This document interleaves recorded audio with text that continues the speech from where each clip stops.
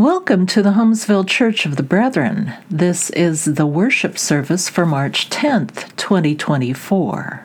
It is the season of Lent. Join in our call to worship.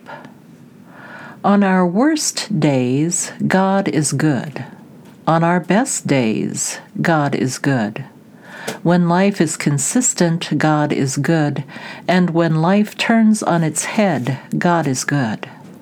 Day and night, Monday through Sunday, God is good. God is here. God is love. Hold tight to that good news. Let us worship God.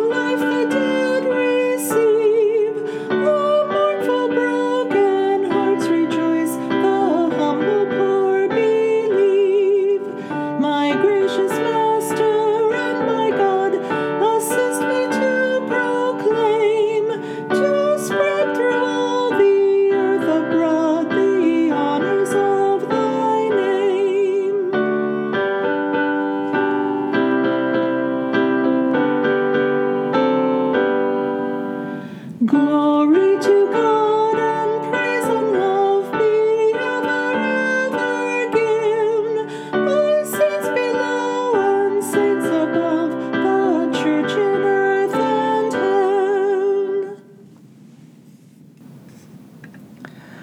Holy God, we often find ourselves moving through a world that does not make sense. Like Peter, we want to yell out, "This should not happen." We want to control scenarios beyond our reach. We want to hold your world in our hands.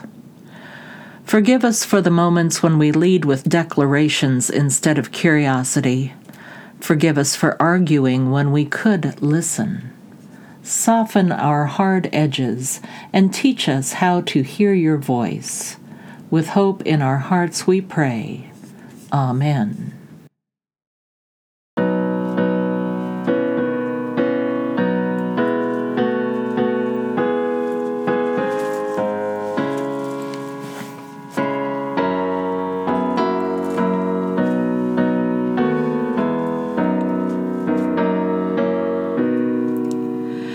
Beneath the cross of Jesus, I fain would take my stand. The shadow of a mighty rock within a weary land, a home within the wilderness, a rest upon the way from the burning of the noontide heat and the burden of the day. Upon the cross of Jesus, mine eyes at time can see the very dying form of one who suffered there for me. And from my smitten heart with tears to wonders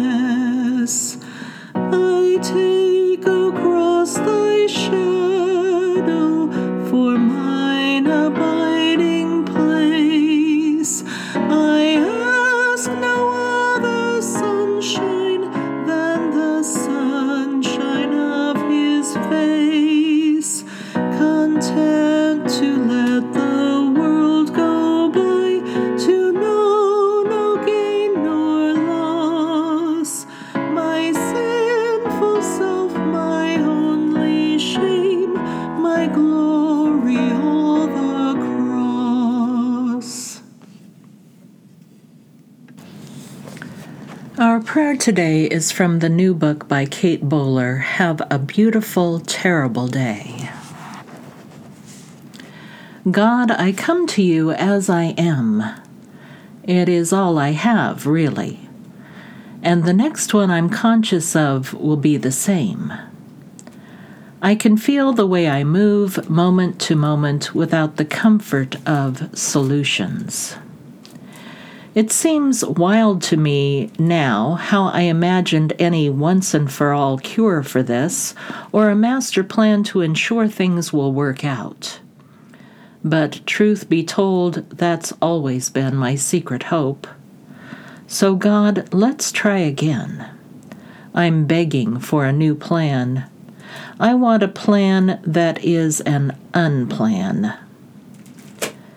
I must keep moving and planning, trying and changing, knitting my days together even as they unravel. So, can we do this together? Remind me to pray. Come, Lord, and quiet the worry. I step and you steady me. I give and you keep my hands open. I act, and you fortify me with courage to try and try and try again. This life is uncertain, Lord, but your love is not. You tell the story of my life regardless of how little I know about how it ends, except to say, you were there since the beginning, and you appear on every page. Amen. We continue our series, A Wandering Heart, Figuring Out Faith with Peter, with a story that Peter would probably be happier if we would all forget. The scripture is Matthew 15:21 through 26. From that time on, Jesus began to show his disciples that he must go to Jerusalem and undergo great suffering at the hands of the elders and chief priests and scribes and be killed, and on the third day be raised. And Peter took him aside and began to rebuke him, saying, God forbid it, Lord, this must never happen to you. But he turned and said to Peter, Get behind me, Satan. You are a stumbling block to me, for you are setting your mind not on divine things, but on human things. Then Jesus told his disciples, If any want to become my followers, let them deny themselves and take up their cross and follow me. For those who want to save their life will lose it, and those who lose their life for my sake will find it. For what will it profit them if they gain the whole world but forfeit their life? Or what will they give in return for their life? I'm fixed upon it.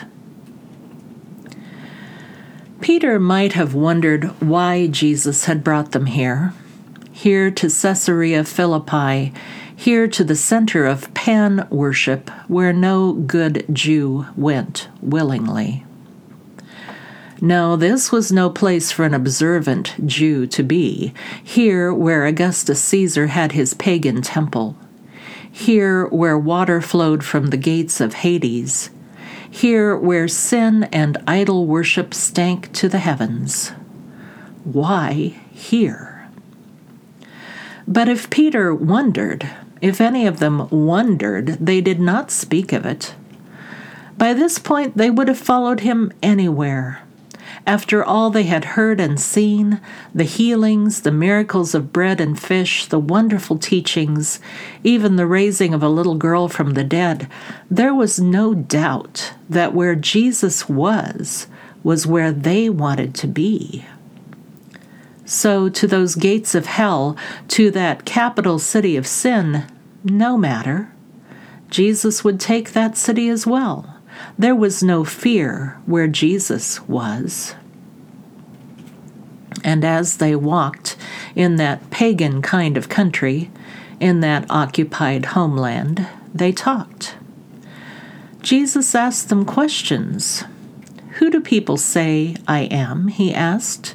And they answered, a few at a time, "Some say John the Baptist alive again. Some say Elijah. Some say not Elijah, but one of the prophets." Of course, they had heard the talk. People talked about Jesus. But then Jesus stopped and looked his disciples in the eyes. "But you," he probed, his bright gaze on each of them, "who do you say that I am?"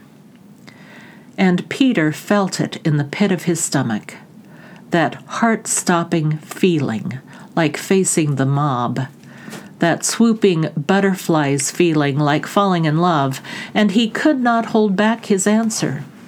It jumped from the pit of his stomach to his throat in a moment. "You are the Messiah, the Anointed One," Peter blurted. There was a shocked moment of silence in which Peter's words echoed back from the stone walls of the nearby buildings. A moment only in which eternity spoke with Peter's voice. "Tell no one," Jesus charged. The look on his face told them he meant what he said, although they could not have told you why. "Do not tell anyone about me."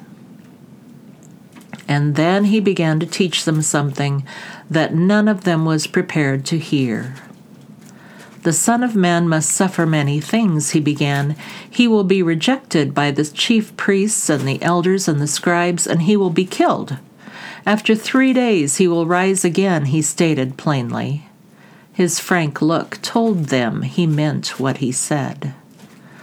But the rushing of blood in Peter's ears would not allow him to take it in. "No, no, no," his heart pounded.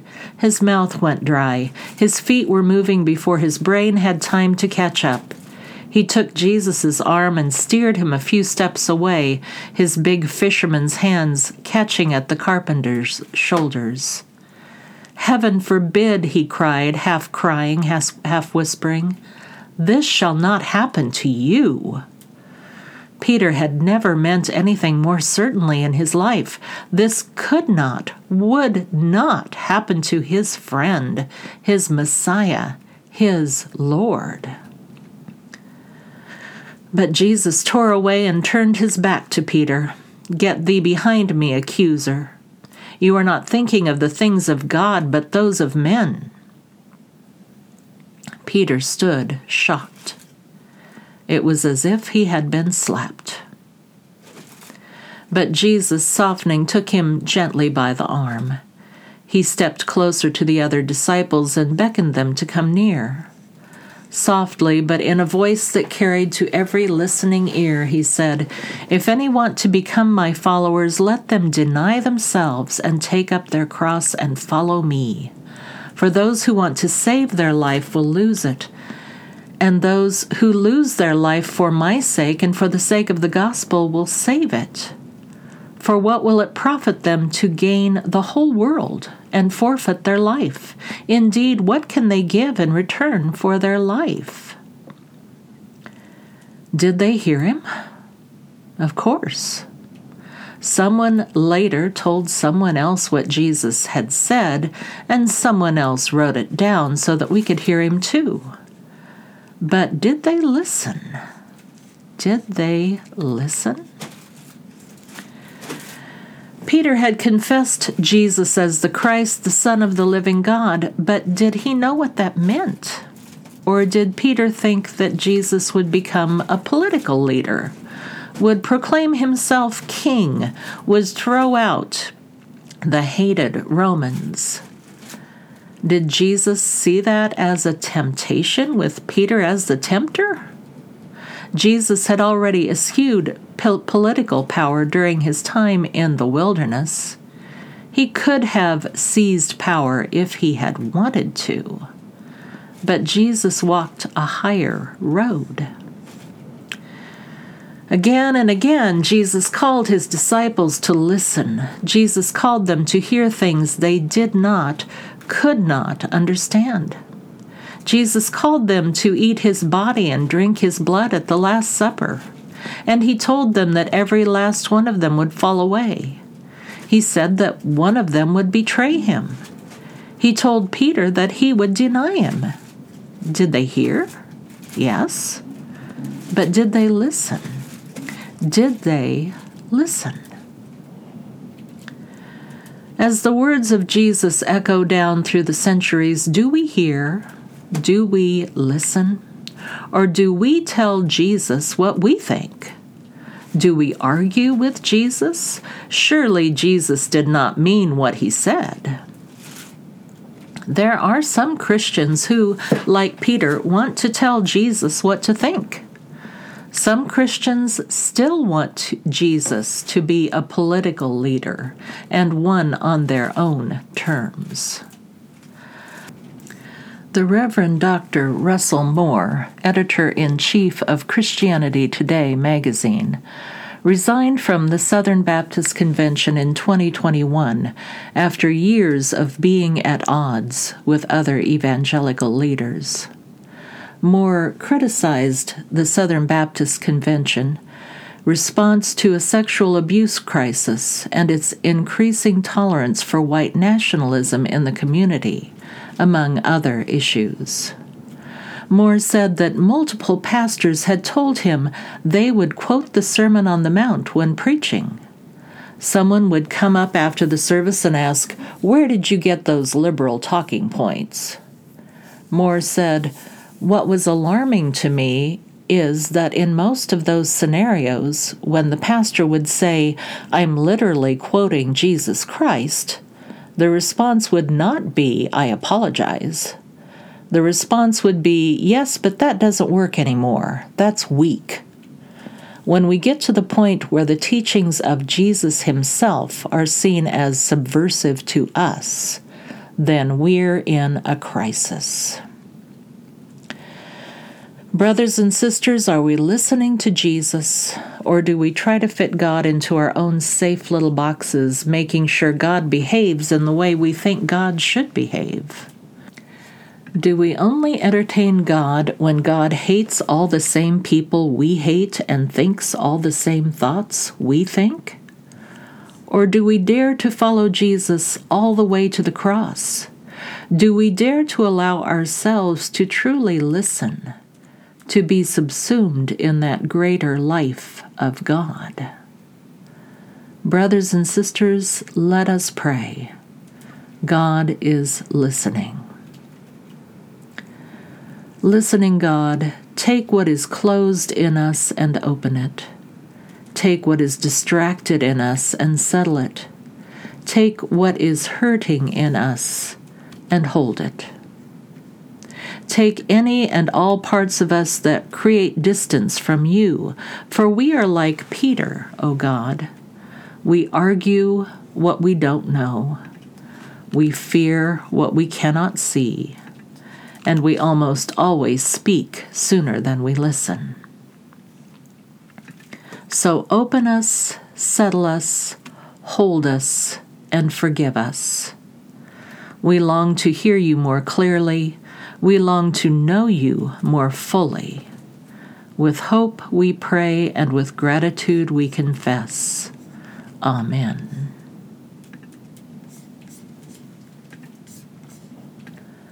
Join in our affirmation of faith.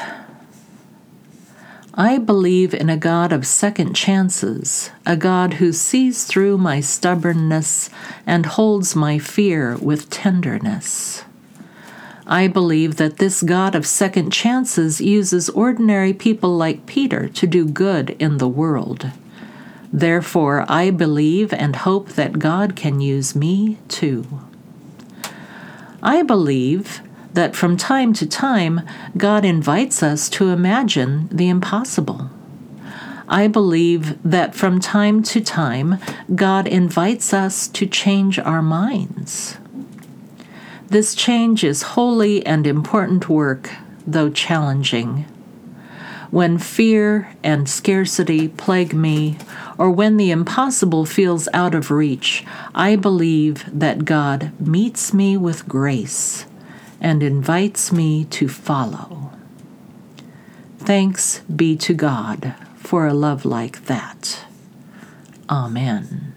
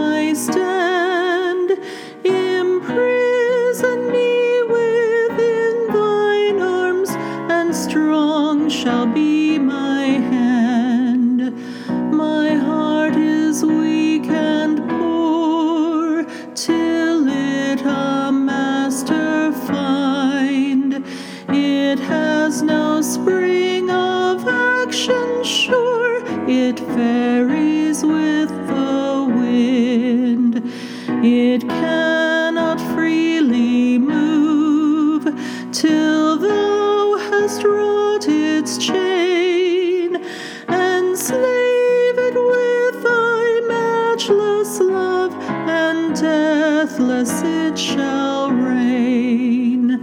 My power is faint and low, till I have learned to serve.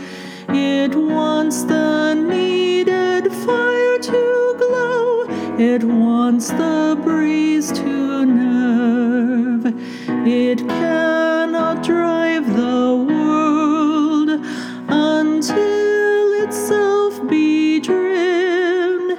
Its flag can only be unfurled when thou shalt breathe from heaven.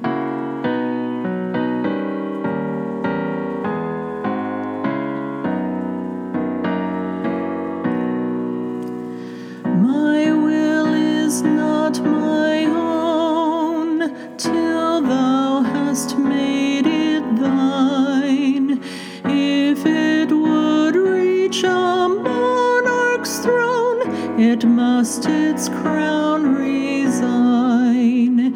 It only stands unbent amid the clashing strife, when on thy bosom it has lent and found in thee its life. Receive the benediction. Beloved wanderer, as you leave this place, may you carry your curious heart on your sleeve. May you look for God in every face. May you find the courage to get out of the boat, to run to the tomb, and to speak of your faith. And when the world falls apart, may you hear God's voice deep within, saying, "Take heart, it is I, be not afraid." You are called, you are blessed. In both your ups and your downs, you always belong to God. Go now in peace. Go trusting that good news. Amen.